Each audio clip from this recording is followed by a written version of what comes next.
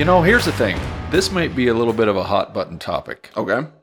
But I want to discuss it real quick because every time I jump onto Facebook or I'm going anywhere, I'm seeing it pop up. Okay. Now, how familiar are you with the Addams Family? Pretty familiar. Okay. So recently they've released, or Tim Burton's released, the Wednesday series. Yes. And every time I see a comment about this series, it's specifically directed at poor Luis Guzman, who plays Gomez. Right. People absolutely hate that casting. Right. They hate it with a passion.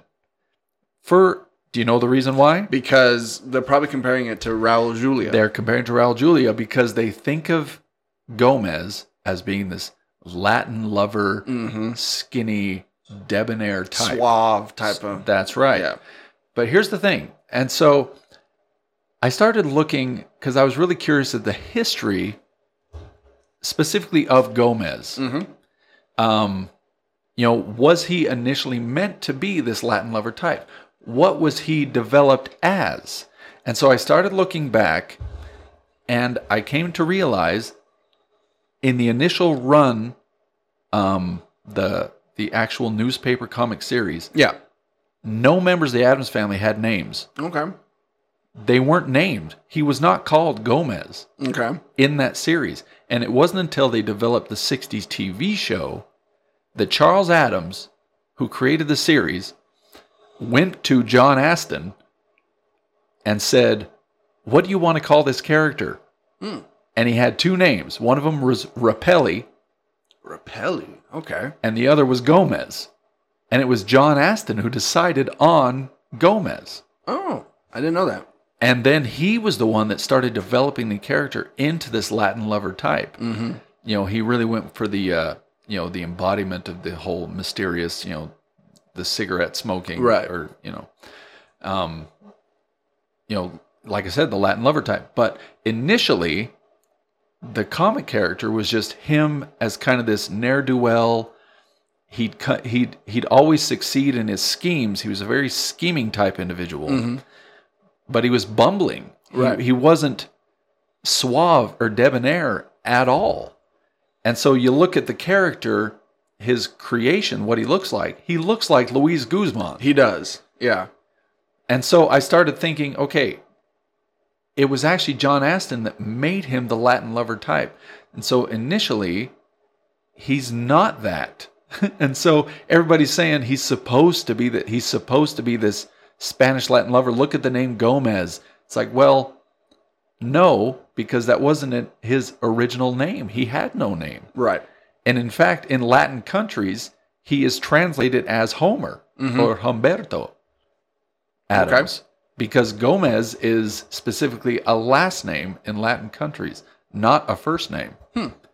And so everybody's wrong in this aspect. It's like he wasn't initially Spanish. His name wasn't Gomez, and he wasn't the Latin lover type. It wasn't until John Astin and Raul Julia took it over that they made him that. Right. And so when everybody's giving Luis Guzman crap about this portrayal, it's like, well, he's just portraying his take on it, which isn't wrong. I mean, if you look at the original drawings, Right. newspaper drawings of Gomez, That's right. that looks like Luis Guzman. It does. He's got this, chunky build, this towhead looking weirdo. And so I think the casting is great. It is. And so everybody gives him crap about it. It's like, well, that's not who he was. Yeah. He wasn't the Raul Julia type. Raul Julia was playing his version of what John Astin did. And John Astin just took the character into his own idea of what it should be, not from the original drawings. Yeah. So Yep. I just found that interesting that everybody is going off in all kinds of directions and nobody is getting it right. Right. So it's like, just take it for what it is. Yeah. And have you seen Wednesday? I have. It's like Goth Harry Potter. It is. Yes, it is. And I'm not sure on the demographic. It's like Goth Harry Potter with a Twilight vibe. And A little bit. Yeah. I wasn't into it Yeah. too much. Me neither. I wasn't overly impressed. And it's just, everybody rants and it's like, yeah, she Jenna Ortega portrays it well. Sure.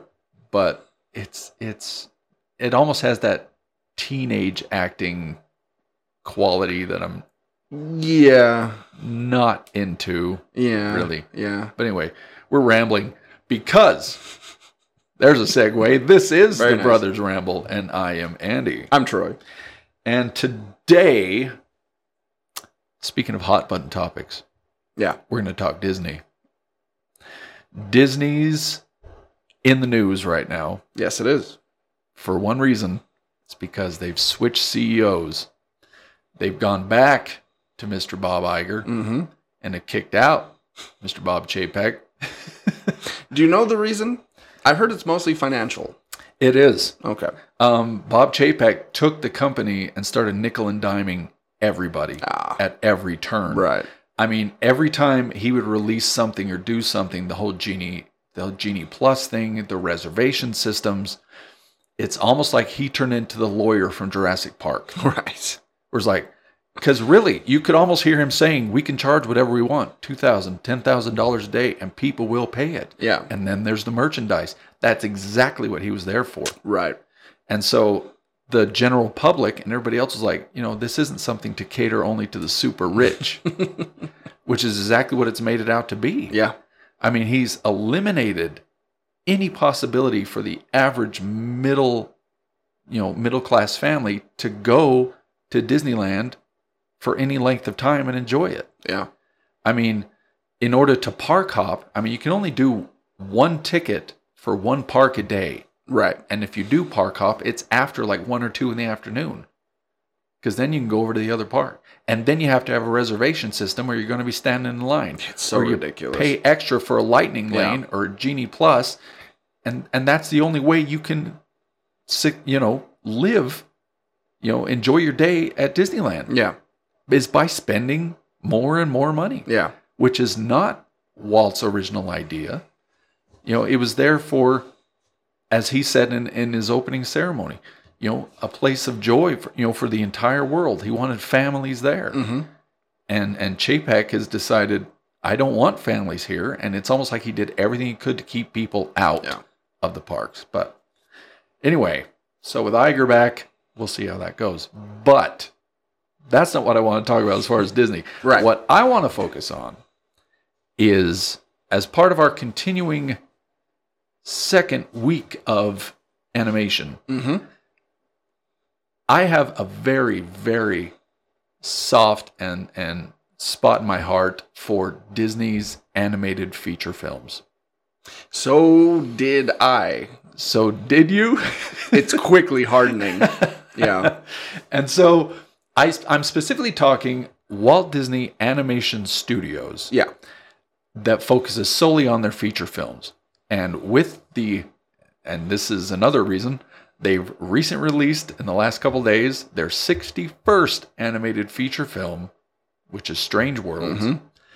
And so starting back in the 30s, we now have 61 films, and those are the ones I want to focus on today. Maybe get an idea how you feel. I mean, obviously, I don't think we're going to get through all 61 of these films. No. But what were some of your thoughts on them?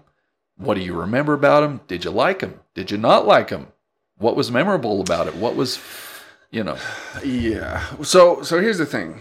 A few months back, I decided that I was going to watch every Disney animated film. Okay. Because there are some that I've never seen, or some I haven't seen in 30 years. Right. It was a harder process than I thought it would be. So in a way, you were kind of blinded by nostalgia, do you think? Uh-huh. You're like, well, I remember this being better than what it is. Uh-huh. And so... Yes. And so that's why I said did, because this has been rough. So let's talk about why it was rough for a second. Before we get into the list proper. Yeah. What was it as you were going through these where you thought, this was not what I thought this was going to be? They're boring. Coming into this. They are boring. That is the number one thing. You think of Disney animated films, you think of, a good story and good characters and memorable songs. Yeah, memorable songs, adventure. Beautiful animation, yeah. Yeah, all that stuff. Nope. Not in those first ones. They are dull. Yeah. Yeah, I can understand that. Now, Disney animation specifically started back in around 1923, where they started doing shorts, animated shorts. But it wasn't until, I think, December of 1937, where we first got Disney's first official full-length animated feature film, which was Snow White and the Seven Dwarfs. Not dwarves, dwarfs. Do you know why it was called dwarfs as opposed to dwarves? No. Because they didn't want to insult those people who had dwarfism, and so they took the FS as more as a fanciful fantasy character, like a Pegasus or a unicorn. How progressive of them. Aren't they? Yeah. And so, so they went with dwarfs as, to not be insulting. Some more like like you were saying, like the fantasy, like a Gimli or something. That's right. They were more like animated lawn gnomes, right? As opposed to actual people that had dwarfism. These were just a group of 7 lawn gnomes that lived out in the woods and worked in a mine, right? The mine working lawn gnomes. So let's jump into this. Okay. As you watched Snow White and the Seven Dwarfs, what's your first thought? Here's the question. Do you like it? I'm going to just blanket.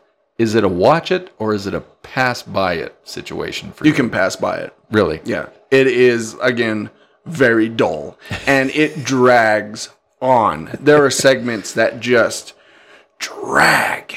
Like when the dwarves are out, preparing for dinner and washing their hands and their faces and stuff. Right. I swear that goes on for 45 minutes.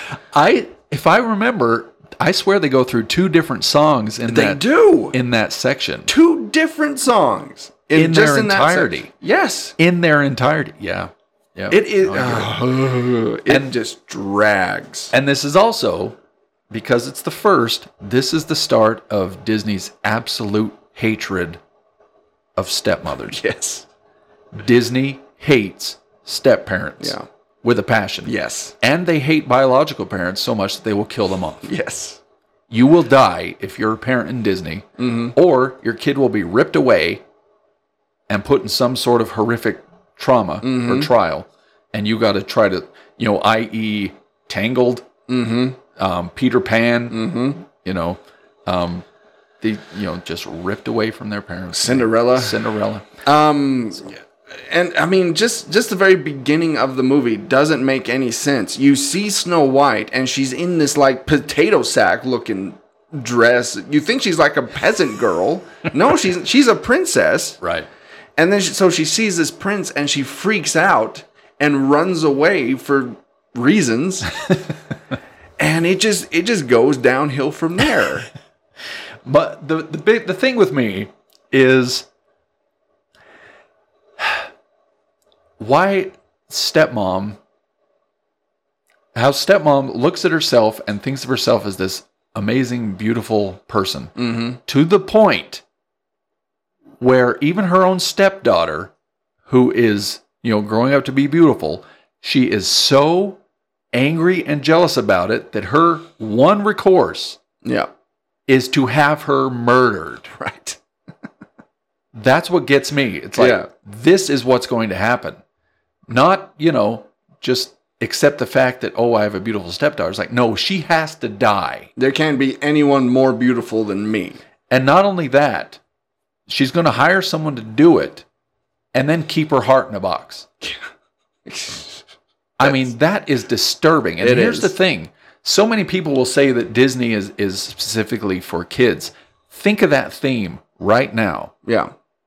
A murderous stepmother that wants to keep her daughter's heart in a box after it was cut out, after she had her killed, and she keeps it just so she can be more beautiful.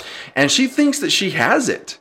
She thinks she has it. Yeah. I mean, it's a pig's heart, but to her, that's the heart of her stepdaughter in this box. And she's happy with it. And she's like, haha. Yep. She's good with it. Now I'm happy. I mean, is that for kids? No, I don't think it is. And the other thing that doesn't make sense is so that doesn't work. So, here's what we're going to do now. Let's give her a poison apple. But the poison apple just kind of puts her into a fugue state, coma state. And so even then, if she were to go ask the mirror, you would say, no, it's still Snow White. She's just unconscious. It's not you. Yeah. I mean, she goes from a murderous rampage like, well, now we'll just do the sleeping death. Yeah. You know, it's like, we'll just put her in a lifelong coma. Yeah. It's like, she's still in the picture. So. Yeah. And so, yeah, I agree. For the only saving grace about this is that it is Disney's first animated film. Sure. And so if you're going to watch it, keep that in mind, because everything else. Yeah. The thing that gets me is it's her voice, Snow White's voice, is among the most irritating animated voices ever. Yes. Ever. From 1937 until now, I can't think of one that ranks up there as the most grating, high-pitched, squealy, irritating voice. So high-pitched. Holy crap. And her singing is not all that great either. I don't care what you say. It's not very good. All right. So I'd say we agree for that. If you're going to watch Disney films, that's probably a pass. If you have seen it already, there's no need to see it again. If you're a completionist, sure, watch it once, mark it off. That's what I did. You're good. There you go. Yep. So there we go. We're back in 1937. The next one they released, February of 1940, is Pinocchio. Mm-hmm. Now this one, it's another one that is not an original Disney property. Just like Snow White. Snow White was a grim fairy tale. Yes. Pinocchio is, what is it, German-based? I think it's German. I don't know the history of Pinocchio, but I know the film. And this is another one that's confusing to me. Because this is another episode, or another cartoon, where Disney's hatred of parents being with kids comes into play. Mm-hmm. And it's only their second one. So let's take the kid, let's rip him away from his quote-unquote parent and put him into a perilous situation. Well, and it was Geppetto's fault. Yes. The second day, the blue fairy brings Pinocchio to life. Right. The second day, he's like, go to school. Bye. Go to school. Shoves him out the door without teaching this kid, this is what you're going to expect. Yeah. This is where you're going to go. And what gets me is that everyone in the town is fine with it. It's fine with it. Like, oh, look, it's a living wooden puppet. Okay, let's bring him into school with us. It's a freaky looking living puppet boy. Yep. Wooden puppet boy. Here he is. Just wandering about the town. Like it's a normal thing. Yep. So. Although they do have actual walking, talking foxes in this town. That's too, the other thing. They have giant anthropomorphic foxes and cats that also seem to walk around. And overly aggressively sexually active goldfish. Oh, the fish. Oh my gosh. That fish was horny. She wanted to get with everybody. Yeah. Pinocchio, the cat, probably Geppetto himself. Which would be a theme in these next few films. Over sexualized characters. And so we're starting with what's her name? Cleo. Not Cleo. Is it Cleo? Cleo's the cat. Cleo's the cat. What's the name of the fish? Or is I swear Cleo's the cat. I can't remember. I can't remember either. But anyway, okay, so Pinocchio wanders off to school. He's basically kidnapped by a cat and a fox. Yes. And shoved into slavery. Into performance slavery with Stromboli. I mean, he's forced to perform, just a song that he just barely learned, by the way, that somehow he just knows and how to dance to. But real quick, you're right. Cleo is the fish. Cleo's the fish. Figaro is the cat. Figaro, there you go. Yep. I should remember that because Minnie, in modern day, actually has taken over Figaro as her cat. Okay. Anyway. And so eventually, Pinocchio escapes Stromboli. Yes. And you think he's going to go back home, but he doesn't. Nope. Now he goes with the coachman and Lampwick off to Pleasure Island. Which is also disturbing in a lot of ways. Yeah. that this grown man is just collecting small boys to take them somewhere and get them drunk and have them smoke. Mm-hmm. Which is what this is. And it's called Pleasure Island. Pleasure Island. Yeah. Gamble, smoke, just young kids, young boys. Do whatever you want. Yeah. And here's alcohol. Yep. So it's a disturbing theme. It's if you look at it, if you even give it a slight thought, it's disturbing. And Lampwick turning into a donkey is scary. And that's the other thing, what I don't get. Why? Was it the alcohol that turned him into a donkey? Was it the tobacco that turned him into a donkey? Was it the fact that Jiminy Cricket says, go ahead and make an ass out of yourself, or a jackass out of yourself? He says that in the film. In the film. Wow. Yep. Okay. And so he literally becomes a jackass. That's what happens.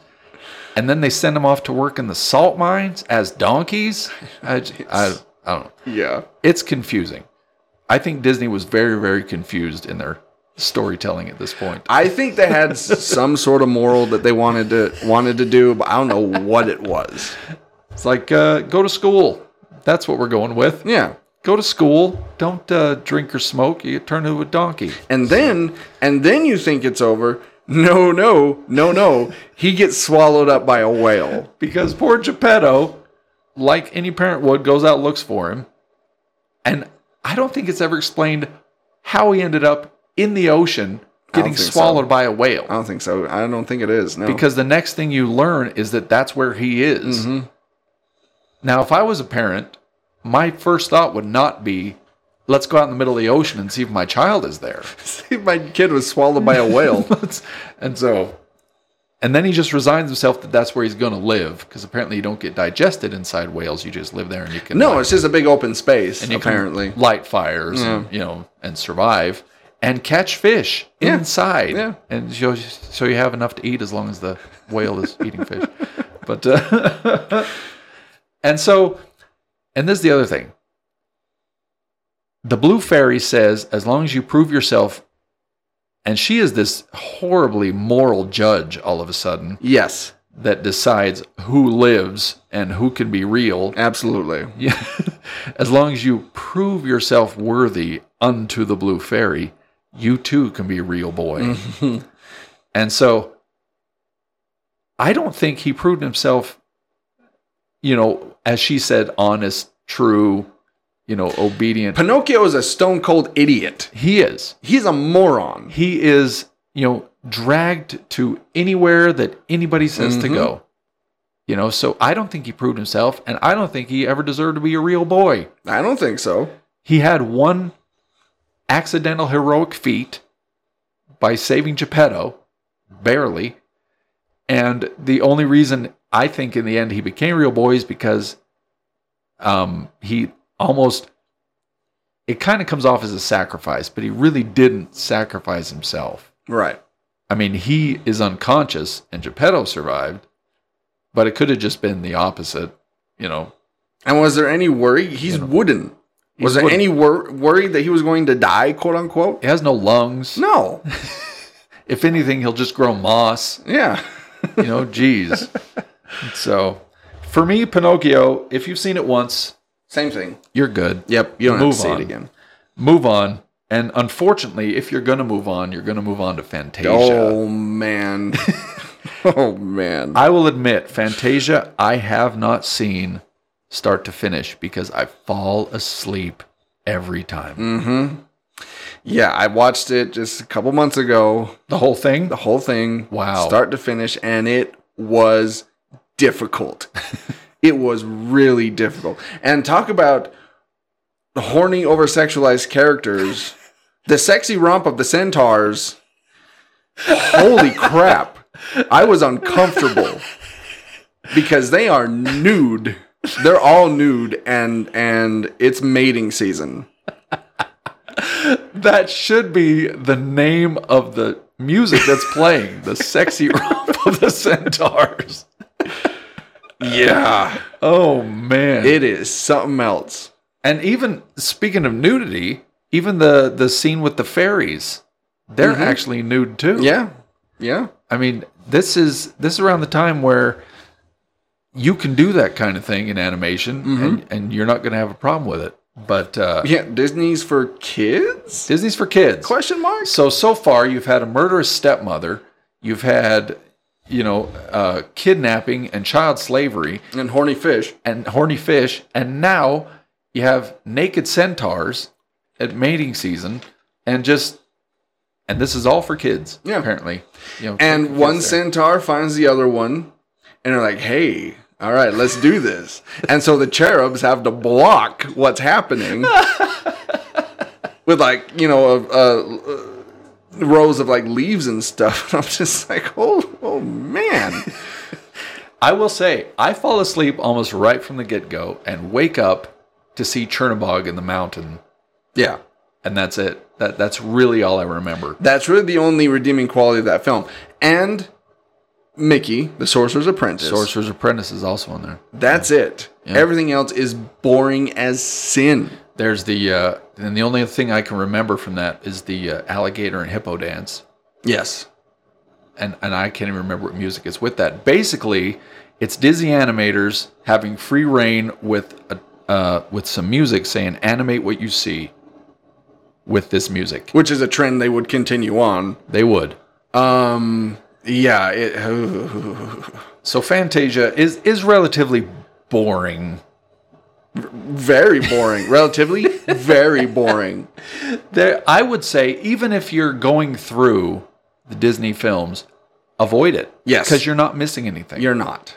There is absolutely nothing where you're like, oh, shoot, I wish I would have seen that. Yeah. Unless you're into centaurs. Have at it. Yeah. And then they would try Fantasia 2 back in 2000. Fantasia 2000. Yeah. But why, though? But we probably won't get to that one today, and that's fine, because that's the same situation. I haven't seen it, but we'll see what happens. It's just as boring. Yeah. And so anyway. So you move on, so we're still in 1940. So 2 films in 1940, Pinocchio and Fantasia. So Disney's on a winning streak.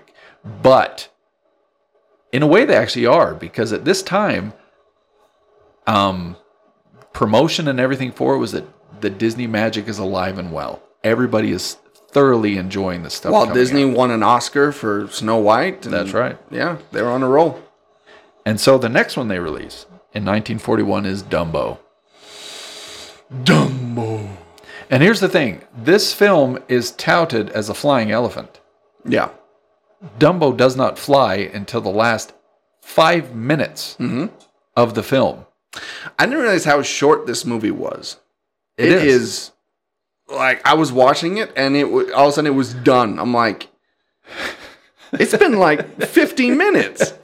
Yeah, it is a really short film. Yeah, there's not much to it. And again, keeping with Disney's tradition so far of violent and abusive,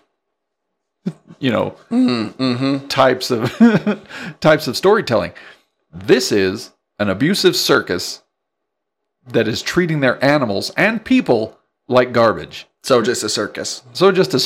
Yeah. And so you have these clowns that are out and out trying to kill an elephant. Yeah. By shoving him off of high dive level buildings that are on fire, by the way, real fire, and trying to make him, just trying to see if he survives.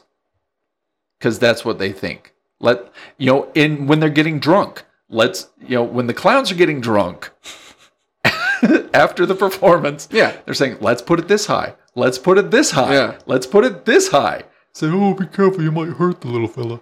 It's like, they don't feel anything. Yeah. Elephants don't feel any pain. It's like, okay, yeah. And that was right before Dumbo himself got drunk. And he's just a baby, by the way. Timothy Q. Mouse. Q? J. Timothy J. Mouse. Timothy J. Mouse, yeah. And Dumbo's just a little kid. And so he immediately gets drunk. Mm-hmm. Timothy gets drunk. They go into the psychedelic pink elephant series, scene. Yeah. And they're just wasted out of their minds. Next thing you know, they're in a tree with a bunch of stereotypical blackbirds. Oof. Yeah. And we could get into what would, Disney's racial tendencies. One of the birds' name was Jim Crow. It was. That was his name. And he was taught by a white guy. Yeah. While the other crows, they were actually taught by black actors. But Jim Crow, the head blackbird, was taught by, ironically enough, a white guy.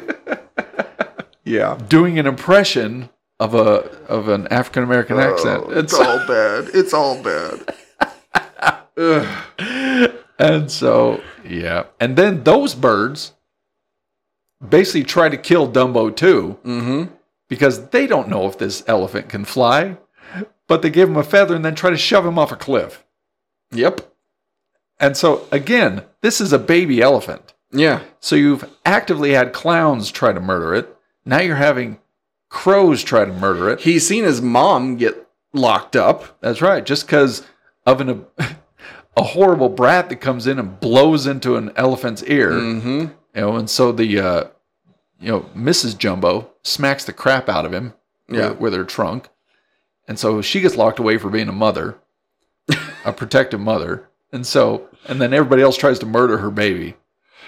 But at the end, he can fly. And so now everybody likes him and he gets his own coach, but he stays with the circus. Stays with the circus. Well, that's what you do in abusive relationships. You stay.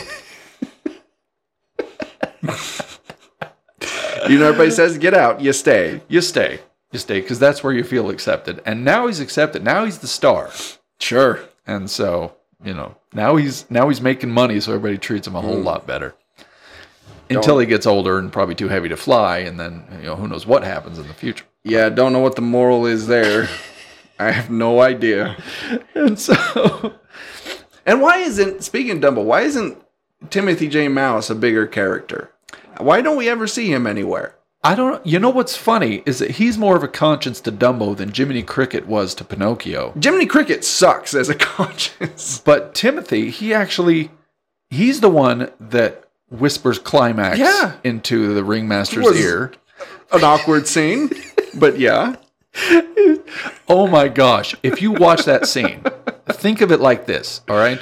You have a sleeping man, and in his ear, you have somebody whispering, "You're getting that climax. You are now getting that climax." And while he's sleeping, he's rolling around saying, "Oh, Dumbo. It's like, yeah. And who is that climax? You're like, what is happening? And again, it's Disney's early version of over-sexualizing their animation. Mm-hmm. And so I don't know, Disney's original animators were called the 9 Old Men. Mm-hmm. It's the 9 horny old men because that's what all this is up to this point. Oh, yeah. And so watch that scene again and be uncomfortable because that's what it is. Be uncomfortable with that whole film. It is. It's uncomfortable. It is. You have people trying to murder a baby elephant and a mouse trying to get a ringmaster off because that's exactly what's happening here. And so... That was a sentence you just said. And so, if you've seen Dumbo, good for you. I don't see a reason to watch it again. Yeah. This is another one where you skip. And so, speaking of, well, I won't say skipping, but this one, I'd say Disney hits the brakes as far as entertainment is concerned because you come into Bambi. Bambi in 1942. This is one of the ones, apart from Fantasia, where I was just bored. Yes, same. The best part about that, because it's separated into a couple parts. You have young Bambi, then you have older Bambi. Young Bambi, the most interesting thing there is Thumper. Yes. He's actually entertaining. Yes. And that's saying something in this film. Something's actually entertaining. But then his mom dies. We all know that. Spoilers. Sorry. His mom gets shot. Yeah, I'd say if you haven't seen it since 1942, you're probably due for a spoiler. Yeah. Because you already may have forgot you even ever saw it. But one thing I didn't... they kept calling Bambi the young prince. Yes. Why? Is his dad the king? Is his dad the king of the forest? He is. He's that great big buck. Yeah. That is the king of the forest that apparently just sleeps with all the does out there. Yeah. And so he is the sire of this great buck. They treat him like he's the Messiah when he shows up. Like everybody comes and sees. He is. What I find hilarious is that his kingly father does not have a stronger presence in this film. No. You know, as important as he's supposed to be. He's a very absentee father. He is. Yeah. He does what he has to do as an animal and then vanishes. Yep. Then takes off. One of the main scenes that I remember is the pheasant that's freaking out when the hunters are around. Yeah. And you can almost imagine that that's how real pheasants react. Because if you've ever been pheasant hunting, what you're doing is creeping until you come to an area where pheasant, then you scare them out from where they are so they'll fly. Right. And so to see that scene, you're thinking, that's all. I'm pretty sure that's what pheasant, if they could think, that's exactly what they're saying. It's like, I got to fly. And they're like, don't. Yeah. And it's tense. Yeah. It's actually tense. You're like, oh, please don't. And then she does. And what happens? She gets shot. Blown away. Yep. And then Bambi's mother also gets blown away. But, and here we go again. We're into over-sexualizing Disney's animated characters. Oh, it's mating season. It's mating season. Yep. And so it's everybody. Yep. Everybody is Twitter-pated, as it were. I mean, people give Nala in Lion King crap for the way she looks at Simba when they're about to do the deed. But look at that female rabbit. Oh, yeah. Thumper's little mate. Yeah. Oh, my gosh. Not only does she have the look, she has the build. That's right. She's like Marilyn Monroe of rabbits. Yes. And so, man. Yeah. And you got squirrels doing it. You got birds doing it. You got rabbits doing it. Skunks. Well, of course, the skunks doing it. Even Flower gets it. Yep. You know. Yep. And you think Bambi's going to, but who shows up? The main, I guess you can call him, antagonist of the film. You remember his name? I don't remember that deer's name. His rival? Rano. Rano the deer. Right. Of all names. Yeah. It's Rano. And so keep that in your back pocket. Next time you have Disney Trivia Night, ask who the main antagonist, apart from the human hunters, who the main antagonist of Bambi is, and see if people can remember Rano. So Rano. For some reason, the forest catches fire, and everybody's got to flee, and there's not much of a moral to this story, really. There's not much of a story to this story. There isn't. No. It's the life and death cycle of deer is really all it is. Yeah. You know. But it's not very memorable. Up to this point, you tend to have a few memorable songs in Disney animated films. Can you name me one out of Bambi? I know one only because I hear it on like Disney collections. Is it that flower song?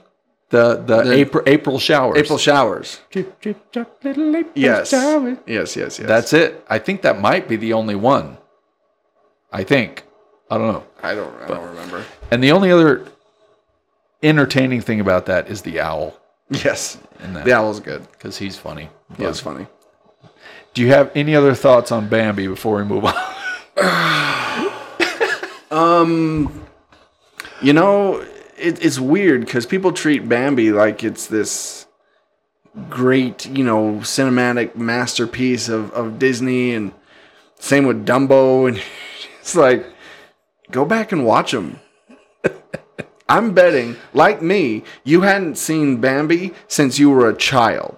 Right. Because that was the last time I watched Bambi. Yeah. And watch it now through adult eyes, and you will see this film in a completely different light. Yeah. Yeah. Yep. It will make you uncomfortable. And Dumbo will make you uncomfortable. If it didn't already, with what we just said about it, will, in fact, make you very uncomfortable watching Dumbo now. The only other memorable thing about Bambi is not Bambi related, but what Animaniacs did with Bambi. Bumby. With Bumby. Bambi's mother is...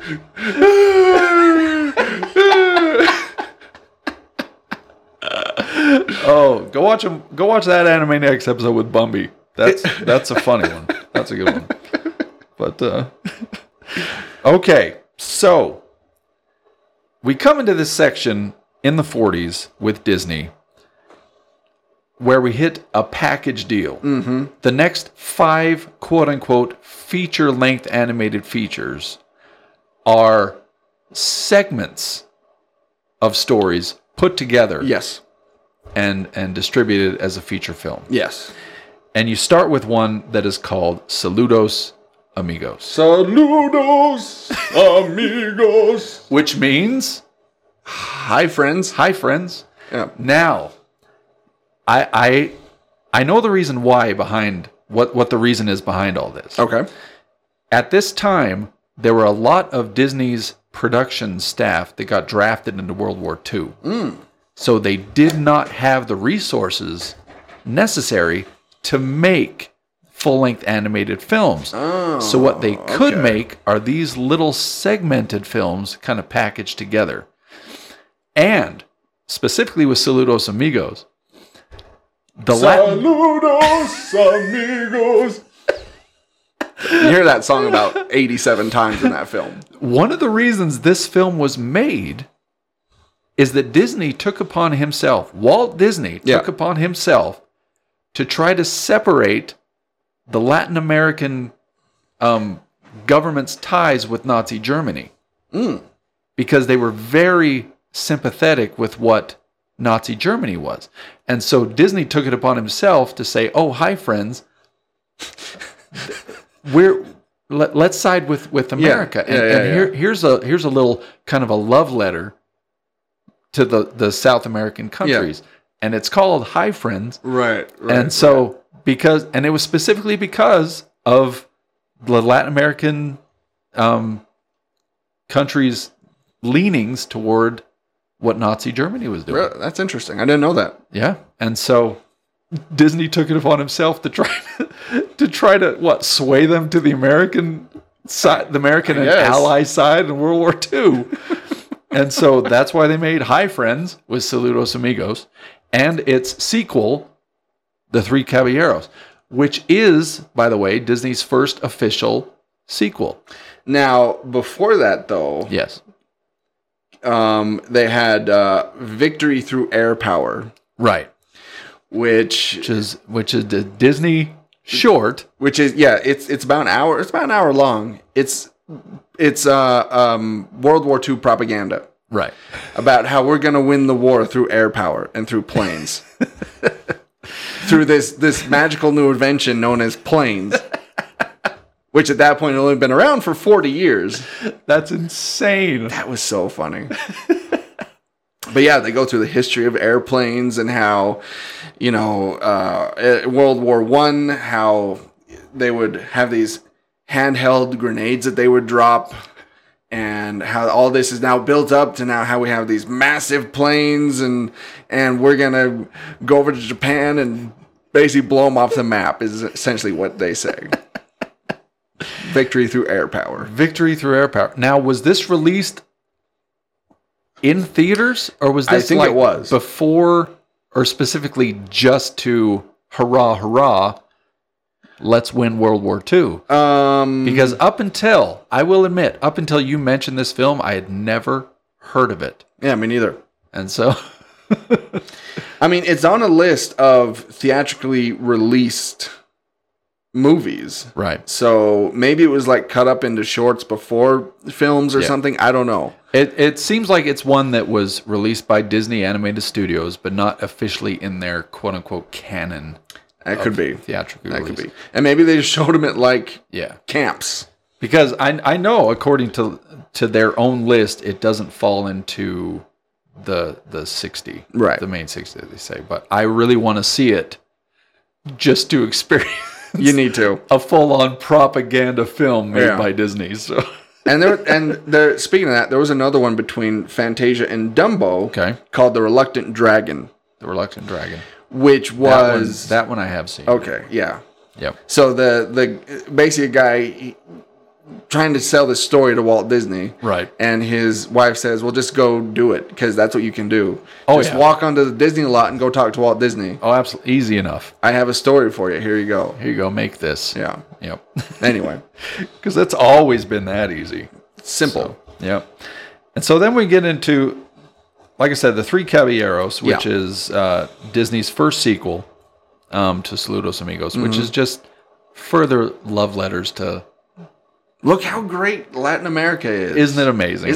Look at this strange culture. And Latin so America. It's all focused on Donald Duck and his friends, Jose Carioca, the cigar-chumping parrot, and his little red rooster buddy that they meet, Panchito Pistoles.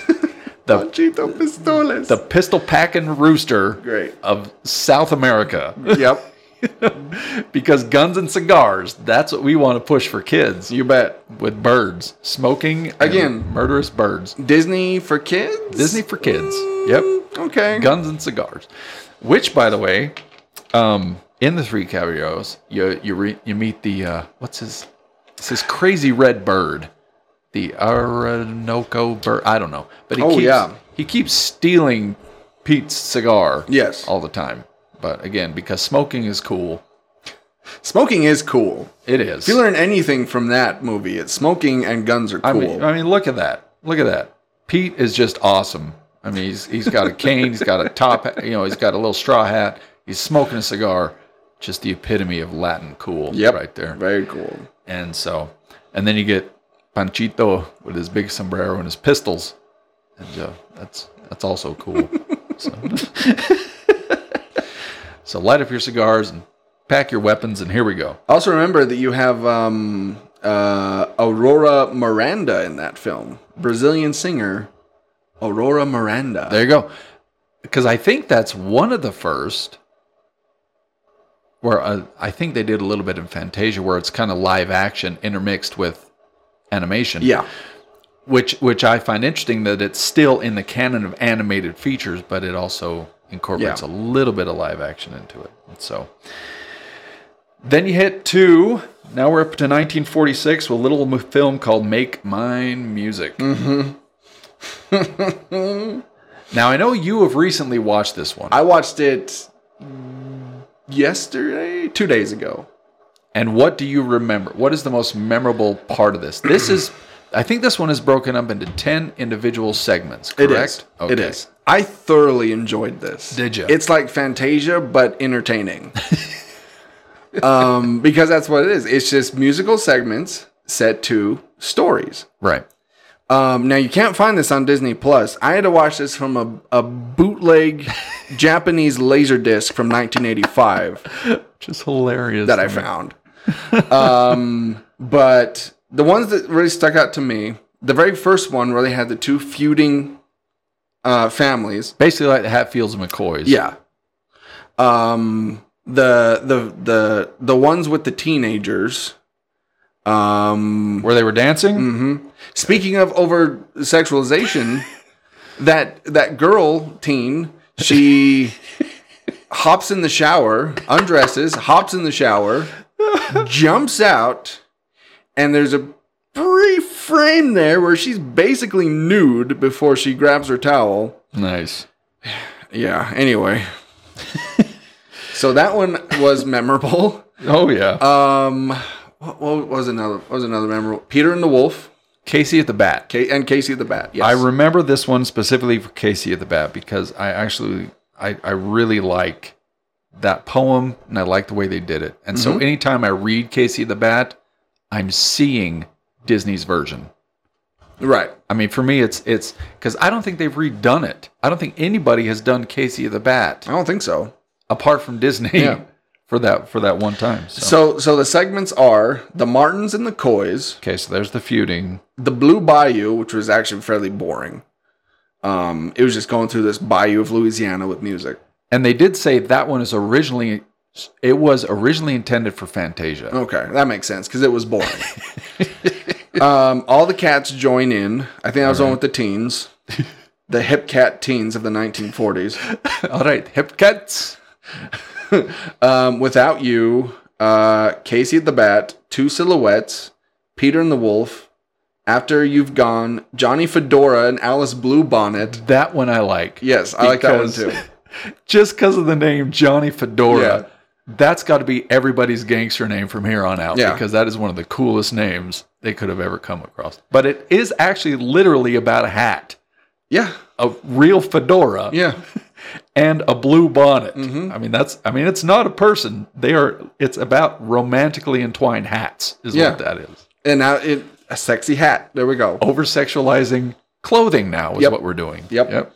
And then the very last one is the whale who wanted to sing at the Met. That's unfortunate. The opera singing whale. This is an unfortunate segment. It's dark. It is dark. Yeah. Because, and again, spoilers moving forward here, the whale dies. Yeah, the whale gets harpooned. And so never really gets to sing at the Met. Because this great opera producer hears about this, opera singer that's singing in the ocean. So he thinks that the opera singer is actually swallowed by this whale, because that's how anatomy and physics work. That's right. And is singing, and so he wants to kill the whale to get the opera singer out. Nice. That's the plot of that. Well, that's awesome. And so what Disney does there at the end is that the narrator tries to soften the blow of your murdered whale by saying that he now sings in heaven. Yeah. And so he does get his chance to sing. He's dead. Oh, he's dead. He dead. He dead. That whale dead. What matter with you? I tell you he dead. Yeah, but I thoroughly liked Make Mine Music. So what it sounds like is just more a contemporary version of what Fantasia was hoping to be. Yes. But entertaining. Interesting and entertaining. Right. And so then you come on to a little film called Fun and Fancy Free. Now, have you seen this one? I just watched it this morning. Okay. Just this morning? Just this morning. Nice. Before I came over. And this one is... now, what is this one about? What does this one have? Since you just barely watched it. Well... Because I haven't... Oh, okay. These are the two. These are two have Bongo and Mickey and the Beanstalk. Yes. Okay. And Edgar Bergen and his... Edgar Bergen. Puppets. Yeah. Now, Edgar Bergen, just a quick side note, is a horrible ventriloquist. He sucks. He's no good. Now, I was watching him. I'm like, isn't the point of ventriloquism for your lips not to move? Because he's basically just talking. He is. He does not make an effort to try to not move his lips. Not at all. He's just talking Charlie McCarthy like I'm talking now. Yep. And so let's just turn the camera to focus on the puppet because he's no good at ventriloquism. Yeah. And his other puppet, Mortimer. Mortimer Snurd. Snurd. I think it's Snurd. The proper one. That's right. Yeah. So, and so there are two stories here. Yes. There's Bongo. Yes. The story of a circus bear that is, again, being basically abused in the circus, and he wants to escape circus life and go live in the forest. Yeah, he's not as abused as Dumbo is. People actually seem to like Bongo. He actually seems fairly happy, but he keeps getting the call of the wild. Call of the wild. Yep. And so he does eventually break out and finds this group of bears eventually. Yeah. Now he has a hard time, from what I remember, he has a hard time sleeping. He does. Because of all the sounds that go on around him. He has a hard time finding food because, he's a circus bear. Yeah. That, continues to wear his circus outfit throughout the... For some reason. And keeps his unicycle.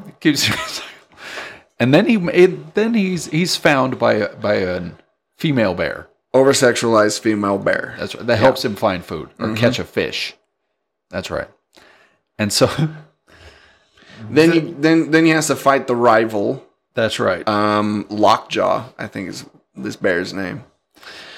And he gets slapped by the female and he thinks, what I do, this was, how could you, like... Lumpjaw. Yeah. Is that his name? Lumpjaw. Lumpjaw. I thought it was Lockjaw. So Lumpjaw gets slapped by the female bear because of the way he's acting toward Bongo, right? Right. And so he's like, no, back away, and slaps him. And then, because of the violence, he falls in love with her. Right. Because of the violence, he now wants her. Right. He had no interest up till that point. But now that she slapped him, and that's the way you show love. That's how bears show love. That's how bears show love. And so because of that, all the other bears start slapping too. Mm-hmm. To show love. In this big slapping scene. In this big slapping group. Yeah. With one female. To show love. They all start slapping. Yeah.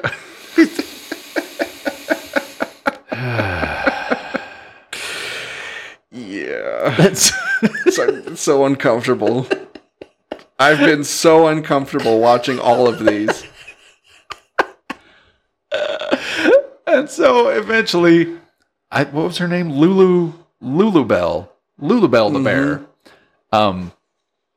Eventually just makes her way out of the slapping group and ends up with Bongo. Yes. Right. Once Bongo realizes, slapping means love. Right.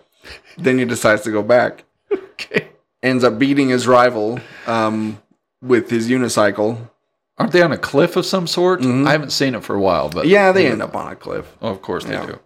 Now, does Lumpjaw die from the cliff, or does he just get shoved off? He lives. Okay. Because he and Bongo fall off the cliff. Okay. And they're kind of fighting midair. Okay. But no, yeah, he lives from I think. Oh, well, good. Sure. Good. Which is weird for Disney, but up to he this lives. Point that something actually lives from a cliff fall. So, well, that's good.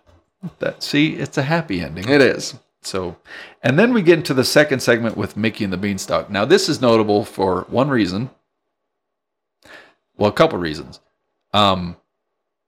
It's one of the first ones that's really focused on Mickey Mouse as a character, like a full feature film that actually has Mickey as a main character. I mean, you saw him in Sorcerer's Apprentice and Fantasia, and so now you have the classic three with Mickey, Donald, and Goofy in the role of Mickey and the Beanstalk, and this is the last time that Walt Disney does Mickey's voice. Oh, really?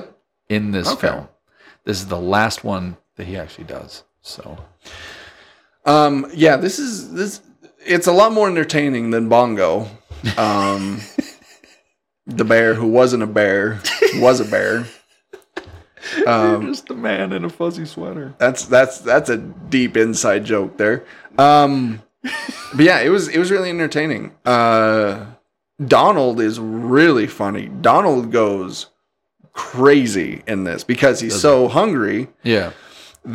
That you get that crazy Donald look, and he grabs an axe and he's heading out there to kill the cow that they have. Yeah, he goes insane. It's really funny. That's awesome. But yeah, that segment, that story is actually really entertaining. Unfortunately, they keep throwing in Edgar Bergen and his puppets throughout the story. And he's telling the story to little kids, right? Yeah. Okay. And to the puppets. The puppets are sitting on the couch, talking to the children. Now, what I do remember is at the end of this, that Willie the Giant, who would come to be known as Willie the Giant, actually ends up at the house at the end of this, right? And opens the ceiling. Yes. Okay. Yes. And then as he's walking away, he walks past the brown derby, as you do, and he takes the hat from the brown derby and wears it as he walks away. Yeah. Okay. Yep. So again, we haven't really touched on this. Would this be a section of movies you'd watch again? No. None of them? No. You don't think so? Big, emphatic no. Not even Mickey and the Beanstalk? No. You've seen it once, and so you're good. Yep, I'm good. Okay. These are, like I said, these have all been very difficult to get through. And here's the last. This is the last one in this group of 5 segmented World War II 1940s films, and this one is called Melody Time. Have you seen it? Because the only thing memorable for me for this is Johnny Appleseed. I don't think I have. I may have a long time ago, but that's the next one on the list, so I haven't seen it yet. This one has, the only two I remember is Johnny Appleseed and Pecos Bill. Okay. The telling of those two stories. And I don't remember them all that much. Because it's right in that section of Disney films that are very, very forgettable. Right. And so, no, I don't remember a whole lot of that. So if anybody listening has seen Melody Time and you have fond memories of it, let us know, because I don't believe you do.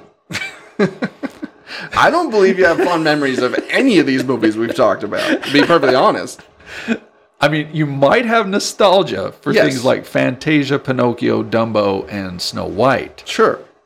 But again, I don't think you can thoroughly enjoy those nowadays to where you sit down like, oh, this is great. Let's all sit down as a family and watch Bambi. Yeah.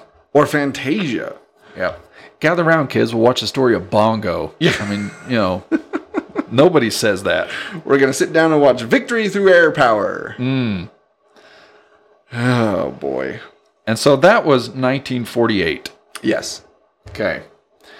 Now, this next one, finally, Disney starts upping their game a little bit more, and it becomes a little more entertaining.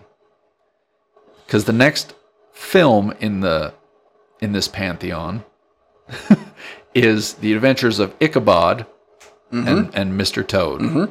So The Wind in the Willows and The Legend of Sleepy Hollow. Yes. Now, I love both of these. I think they're fantastic. The Legend of Sleepy Hollow, I just watched for Halloween. Okay. I didn't watch Mr. Toad. Yeah. I will once I get to it, but I just wanted to watch that segment. Right. Yeah, it's really good. I forgot that it was Bing Crosby. Yep. I mean, he's the only voice in it. Yep. He narrates the whole thing. He sings all the songs. And it's thoroughly entertaining. It's a Halloween classic, really. Yeah. I mean, if you're not watching Disney's Trick or Treat, then you're watching Disney's, Legend of Sleepy Hollow. I mean, those are the two that you will always watch if you're a Disney fan on Halloween. Even though really it doesn't get scary until really the last 3 minutes. It's true. Or maybe even 5 minutes. Yeah. It can get a little tense as he's trying to, as he's going home from the dance, and he starts hearing all the sounds. But that first appearance of Headless Horseman is fantastic. It's great. Yeah. I love that. I love that whole scene. The whole scene with the Headless Horseman is fantastic. There was one we missed, which is Song of the South. Yeah. Which is between Make Mine Music and Fun and Fancy Free. Yeah. But, I mean... Okay. Well, I can't find that one anywhere. No. And you won't. No, you won't. In the U.S. At FanX, just this last year, I did find a bootleg copy, and I'm kicking myself that I didn't buy it. Because it was only $6. Now, here's my thoughts. Now, I have seen Song of the South. I've seen it a couple times, and I think they've taken it down from YouTube since. But that's where I actually saw it. I saw it in segments. Right. But I actually eventually saw the whole film. Now, a lot of people give this film crap for being overtly racist. And there is one scene that you may consider to be racist or racially insensitive. But not for the reason that you think. And it's not because of Uncle Remus. Uncle Remus, the actor, actually won an Oscar for this film. Right. And so, as you're watching the film, he's not a slave. He's not living on a plantation. I think that's what people think. And that's the thing. He's just a friendly storyteller. Right. That's, telling the story of Brer Rabbit and Brer Fox and Bear to these kids. Right. That's all it is. He's not a slave. He's a free guy. He just interacts with animated characters is all it is. The one part where it gets a little racial is when Brer Fox sets a trap for Brer Rabbit. Yeah. Yeah. And the way he does this is he gets a mound of tar and dresses it up as a child. And it's referred to as a tar baby. Yeah. And that's hard for me to say. It's hard for me to say that. Yeah. Because of how that's what that is actually in reference to. Yeah. Now that's hard. Mm-hmm. That's hard to get past. But once you do, if you get past that section, the rest of it is pretty. It's tame. It's just the adventure of a rabbit trying to escape a fox. That's really all it is. He's leaving home to try to see what's out there in the big world, and he gets, try to get trapped by a fox and a bear. That's all it is. But I will say it's really irritating. It's irritating because the fox, rabbit, and bear talk so fast, except for the bear. Well, I won't say the bear, but the Brer Rabbit and Brer Fox talk so fast and with a heavy accent that you can't understand what they're saying. Right. Now, I'll give you my best impression of Brer Fox. Okay. This is what he sounds like. Well, I'm going to go right now. That's what it sounds like. The whole movie. That's what he sounds. We're going to get you, Bear Rabbit. You Bear right now. That's all it is. And it's the whole thing is like that. And it is so irritating. Right.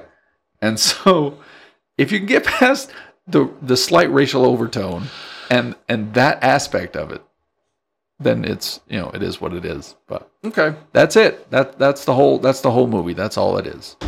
So, well, here's what I say we do. All right. Let's put a pin in this list for now. Let's put a pin in it. Because we've gone over an hour. All then right. let's, in a few weeks, months, or whatever, when I've watched more of these, let's come back and we'll continue on. It's fair enough. Okay. Because we are about to get into, I'd say, what most people know as the Disney classics. Yes. We are about to get into things like Peter Pan, Alice in Wonderland, Cinderella. Yeah. I mean, these are all the Sleeping Beauty. These are the movies you know. Up until this point, these are the movies that you either didn't know or you don't like or you don't care about. I mean, this was Disney trying to find their footing. Yeah. Figuring out storytelling. And I was going to say one last thing really quick. Another thing was Saludos Amigos. The other thing it's known for is it was the first Disney feature film that was an original property. Oh, okay. Because those first 5 films were all retellings, right, including Fantasia, because of all the stories and the music. Right. They were all retellings of other already existing properties. So, okay. That's what it's known for. So there it is. And we only made it out of 61, made it to 11. And so... yeah, we'll continue on. We will continue on. If that's something that you're interested in and that's something you want to hear, let us know, and we will continue on through this. But until then, like you said, we'll put a pin in this, which is a Disney line. You remember what movie that from? What movie is that from? We'll put a pin in it? Let's put a pin in it. Is it Meet the Robinsons? Bolt. Okay. So it's another Disney misstep. Well, right? Yeah. One thing I forgot to do was talk about everybody's comments on their favorite Disney movie. Okay. So really quick before we wrap up here. Sure. Katie's favorite Disney movie, she says probably Pocahontas. Really? Yeah. Wow. I don't hear that often from people. Tell you what, Katie, I have thoughts on that. I do as well. Your good lady wife said, well, she said Land Before Time movies, but those aren't Disney. No. No. I think she may have commented under the Disney thing, but I think it was more like your favorite cartoons. Right. Kind of thing. Because that's all Don Bluth. Yeah. So, those 14 or 15 movies, whatever it was. No.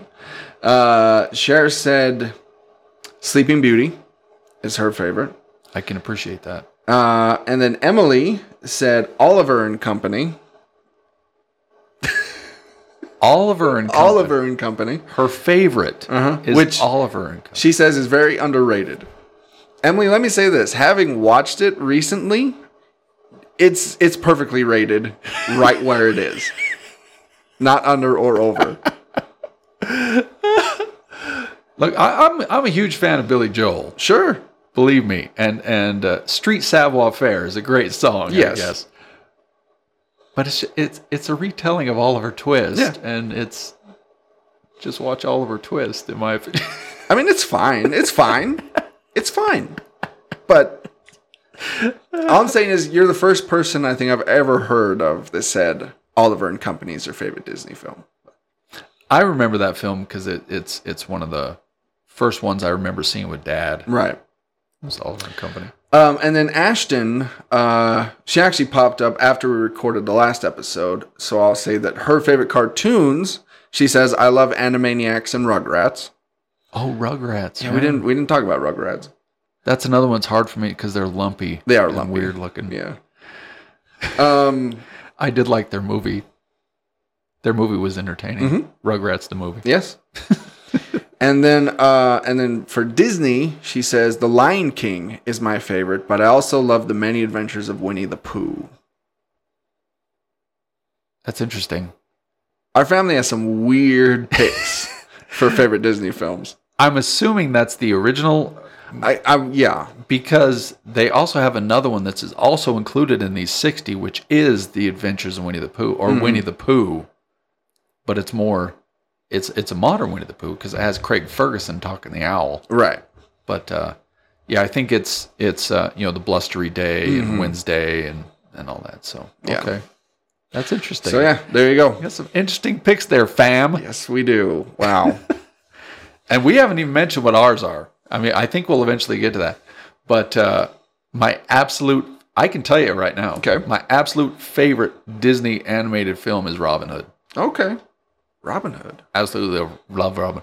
Because I think that fox in that outfit is probably one of the coolest characters I've ever seen. He's just cool looking. He's really cool looking. Plus, I love green. So there's that. I would probably see if I had to.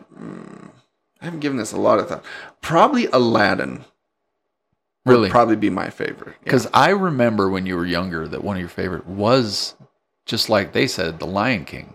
You used to love The Lion King. I don't remember ever loving The Lion King. Yep. Really? If I did, it was very brief because the nieces drove me away from The Lion King. I think it was shortly after it came out. That could be. And that just, I think that's what it was. But over the years, it'll probably be. They drove me away from it. Because of watching it consistently? Yes. Oh, okay. Yes. Gotcha.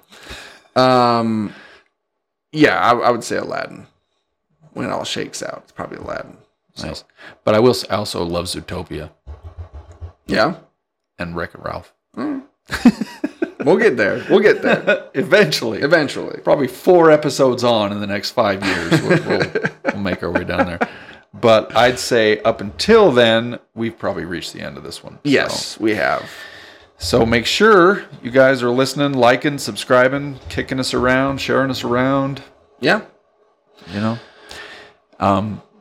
Share us on all your favorite social media platforms, and we'll be back again. We'll be back again for another one. But until then, I think we're done rambling. Yes.